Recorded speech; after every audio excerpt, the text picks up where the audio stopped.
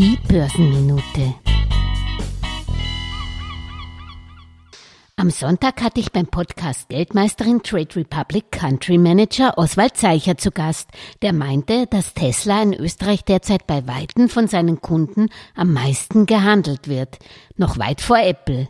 Dies ist nicht nur in Österreich und nicht nur bei Trade Republic so, sondern weltweit. Laut CNBC haben Privatinvestoren heuer schon 35,98 Milliarden US-Dollar in die Tesla-Aktie gesteckt. So viel wurde angeblich noch nie eine Aktie von Privatinvestoren gekauft.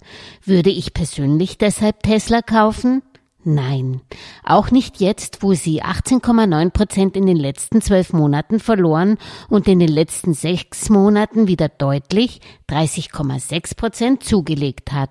Übrigens, wenn man sich Charts anschaut, dann bitte über verschiedene Zeiträume. In den letzten 5 Jahren hat der Tesla-Wert über 1116% zugelegt.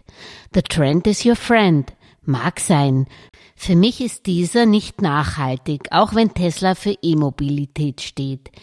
Das KGV liegt bei 34, die Aktie kostet also das 34-fache des Jahresgewinns. Das ist zwar viel, viel weniger als noch 2021, wo Tesla mit einem KGV von 216 notierte, aber eine Mercedes-Aktie wird mit einem KGV von 4,6, eine BMW sogar nur von 3 gehandelt. Nicht, dass ich momentan überhaupt ein Fan von Autoaktien wäre, aber der Tesla Preis ist mir definitiv immer noch zu heiß.